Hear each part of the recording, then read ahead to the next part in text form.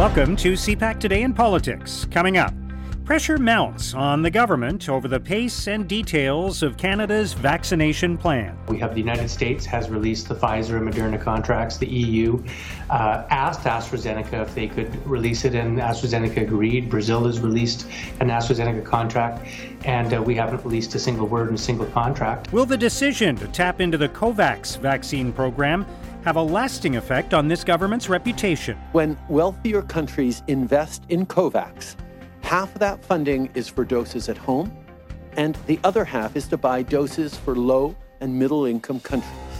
In other words, our contribution was always intended to access vaccine doses for Canadians as well as to support lower-income countries. And the political impact of the allegations against General Jonathan Vance. If it becomes the case that the Cabinet knew, and so did the Prime Minister knew, that Jonathan Vance continued to serve in the highest ranks of the Canadian Forces, including as the Chief of Defence Staff, it's hard to see how there wouldn't be consequences for that. It's Monday, February the 8th. I'm Mark Sutcliffe. Let's get right to the top political stories this morning. I'm joined by Peter Van Dusen, CPAC's executive producer and the host of Primetime Politics. Peter, thank you for being with us today. Hi again, Mark. Good to talk to you. It's another week that begins with a lot of discussion about vaccines, and I know on some level that would be inevitable given where we are in this pandemic. We're almost a year into it. It's 11 months now, and I think a lot of Canadians, there's data that shows many Canadians didn't think it would last this long when it first started in March of last year. So perhaps it's inevitable that we're talking about vaccines on some level, but I sense a lot of frustration about how quickly Canadians are getting vaccinated, or how quickly they're not, how slowly perhaps they're getting vaccinated. And it seems to be a bit of a gathering weight for the government. What's your sense of how the last week has gone and how the next week might go for the government on this issue? Yeah, I mean, we've sort of been told at every level for the last 11 months, Mark, that this was going to be a long game. And I think, Canadians, I think most Canadians probably took that message for what it sounded like at the time. Yeah, nobody sort of knew stuff, but it does feel like it's a really long game now. And I guess for the government, that's turning out to be a good thing and a bad thing, because it's bad to the extent that there have been sort of repeated delays in the arrival of vaccines. There's been some other hiccups with the government rollout. Now we have provinces sniping at the government, at the federal government over, the vaccine supplies. So, I mean, the fact that it goes on and on and on, it can be sort of a very trying and punishing long haul for a government when things go wrong, and it hasn't been a good 10 days or so for the government with the delays in vaccines. On the plus side, the longer it goes, the longer the government has a chance to redeem itself, but it also has more opportunities to get into trouble. So what I'm watching for, this week is the government needs to put a string of good weeks together. It's been a bad couple of weeks with the vaccine delays. More vaccines will start to roll into the country this week, and then we're told really ramp up in the weeks after that. All of it heading towards a total of 6 million doses from Pfizer and Moderna by the end of March. Canada might also is expected to dip into the COVAX facility for 1.9 million doses between now and June. Some of those will start to pour in March. So I get the sense that Canadians want to see the plan that the government keeps saying is a well laid out plan. We bought more vaccines than anybody at the outset of it, but where are they? So the government needs to put together some good weeks here, Mark, in the next month to convince Canadians, okay, here we are, we're sort of back on track now. Yeah, and I suppose in a sense all's well that ends well. If we catch up and we're no longer 40th in the world or whatever number it is in terms of inoculations per capita. If in March or April or May we've caught up to other countries, then these short-term issues might be largely forgotten by then. But what do you think is the potential lasting effect of all of this? There are people raising questions about transparency, about the government's handling of this, of even the decision to access vaccines in a program that was designed to help developing countries get vaccines. Is that doing any lasting damage to the government's reputation for managing this file? Well, I guess that's this is one of those stories where I think by the time the pandemic ends, we're going to learn a lot more about it than we know now. We're sort of, it's a bit like, peeling an onion. We get sort of different layers, and every now and then something pops up that we could have done better. The focus is on Canada's ability to, produce a domestic vaccine. That's been under the spotlight for a couple of weeks, and what happened there. And the government's got, successive decades of whittling away at a pharmaceutical manufacturing industry in this country that, various governments are responsible for. So I don't think we're going to really know the answers to how well Canada actually did until we're done. And then I think the focus will be able to look back on exactly what happened. We'll find out more about, we're seeing stories coming out in the release of documents to various parliamentary committees and so on about what's happening inside, the federal operations inside the Prime Minister's office and the Privy Council office, and some stories about wanting to hide information from Canadians. And so, we're getting sort of dribs and drabs here and there. I think my guess is we'll be mostly through it. And on the other side, before there's a good hard look back at exactly how the process ran for Canada, how it was organized for Canada, and whether it could have been a lot better. And I suspect, when we look back on this, there's going to be a lot of stories about things we could have done better, and problems in the Canadian response. But that'll be also put up against, and you hear this a lot, that'll be put up against responses in the rest of the world as well. Right. Canada's not doing this in isolation, and the federal government constantly uses an international measure to talk about how, we don't have, domestic production here, but people point to Great Britain. Look, they ramped up their domestic production. Yeah, but they started 3 years before the pandemic already putting in place a system. So there are lots of comparisons to be made. There'll be lots of questions and lots of answers when it's done. But I think the appetite of the Canadian public right now is, get it fixed, get me a vaccine, get me inoculated, get me and my life back to normal. Yeah, and what about, and I know this is far down the list of considerations for many people, but what impact do you think this has on the likelihood of a spring election? Something that maybe a few weeks ago people were thinking was likely, or at least some people were.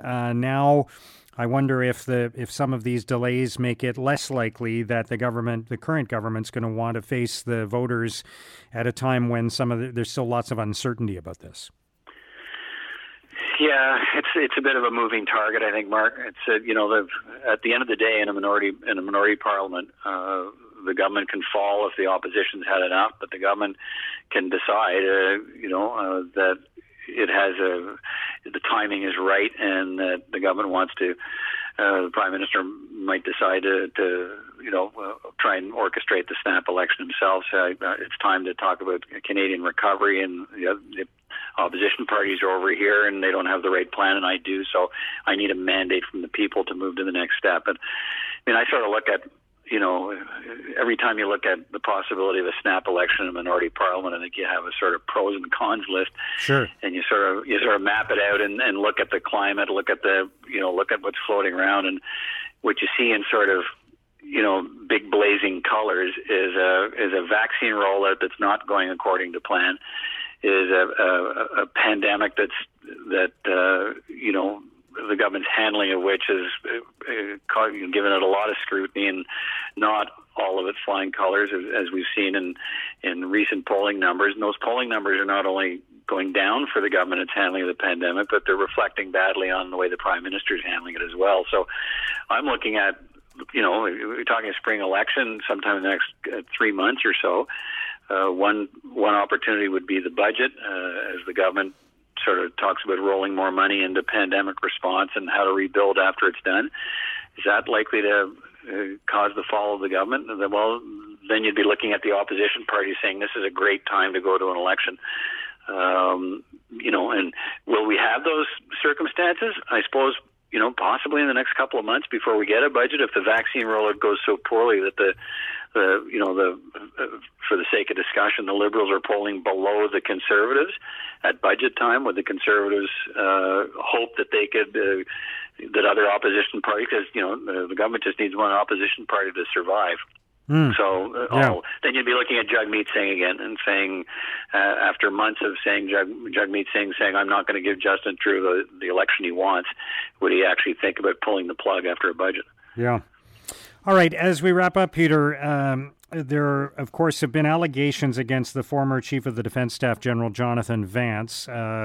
There's some more process around that's going to develop this week. But the Defense Minister, Harjit Sajjan, in an interview with Global News on the weekend, refused to say whether he told the Prime Minister or the Cabinet about allegations, because apparently those allegations were raised while General Vance was still in the role. He's not anymore. What is the potential impact of this? Obviously, there is the storyline around Vance himself and the allegations, but from a political context, is there anything at stake here, or is it less the case because he's no longer in that job? Well, I suppose it's less for him, but I mean, there are lots of important possible consequences for the government if it does become. If it becomes the case that the federal, the cabinet knew, and so did the Prime Minister knew, that Jonathan Vance can continue to serve in the highest ranks of the Canadian forces, including as the Chief of Defense Staff, with these allegations known in the political circles up to the highest office, it's hard to see how there wouldn't be consequences for that, especially for a prime minister and a government that continuously preaches, we're on the hunt for harassment and mistreatment and equity issues in all of the operations of different branches of government and its attendant agencies. We're looking for that all the time, and if this was known to them, I think that presents some serious problems for the Prime Minister and for his government if that is the case. And then Harjit Sajjan saying, look, I'm not going to tell you, basically I'm not going to betray cabinet confidence as to who I told what to. And that's the position he's going to take, obviously. The Prime Minister didn't answer the question directly when he was asked what he knew or whether, they say his office says the Prime Minister didn't know. And so the question last week to him at Rideau Cottage when he addressed Canadians again was, is it a failing if you weren't told? And he didn't answer that question directly. So this is one to keep watching and see where it goes. But if it ties back to the fact the government knew and the Prime Minister knew or didn't know and should have known, there'll be lots more questions. All right. Peter, thank you so much for joining us today. All right. Thanks, Mark. Good to talk to you. That's CPAC's Peter Van Dusen. Despite the government's repeated claims that they're transparent, the truth is that there's a lot of room for improvement on that. Now, here's what political columnists and commentators are writing about today. In the Toronto Star, Jamie Watt argues the lagging vaccine rollout could cost the Liberals in a big way. Watt writes, when all this started, no government could be truly prepared for what was to come. But the one thing we did know was that at some point the answer would be a vaccine. It's easy to understand why Canadians are losing their minds at what has become a bungled vaccine rollout. When the Prime Minister says everyone who wants a vaccine will receive one by September, he had better hope that things have turned around before then. In an editorial, the Globe and Mail argues facial recognition technology needs to be reined in. The Globe writes, the fact that for the first time in human history, technology allows the creation of databases of trillions of images, emails, phone calls, and location tracking data merely shows what is technically possible. It doesn't say what is legal or ethical. We have long enjoyed the right to privacy in our homes and security of our personal effects.